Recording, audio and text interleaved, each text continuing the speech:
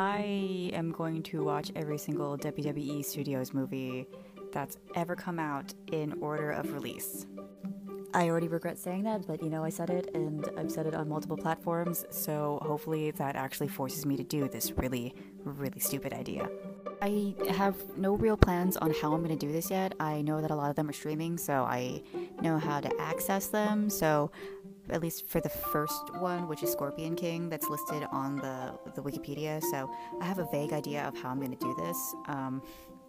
But I don't have a name for what this stupid venture is going to be called yet. I don't know if this is going to be a podcast or if I'm solely going to do it on here.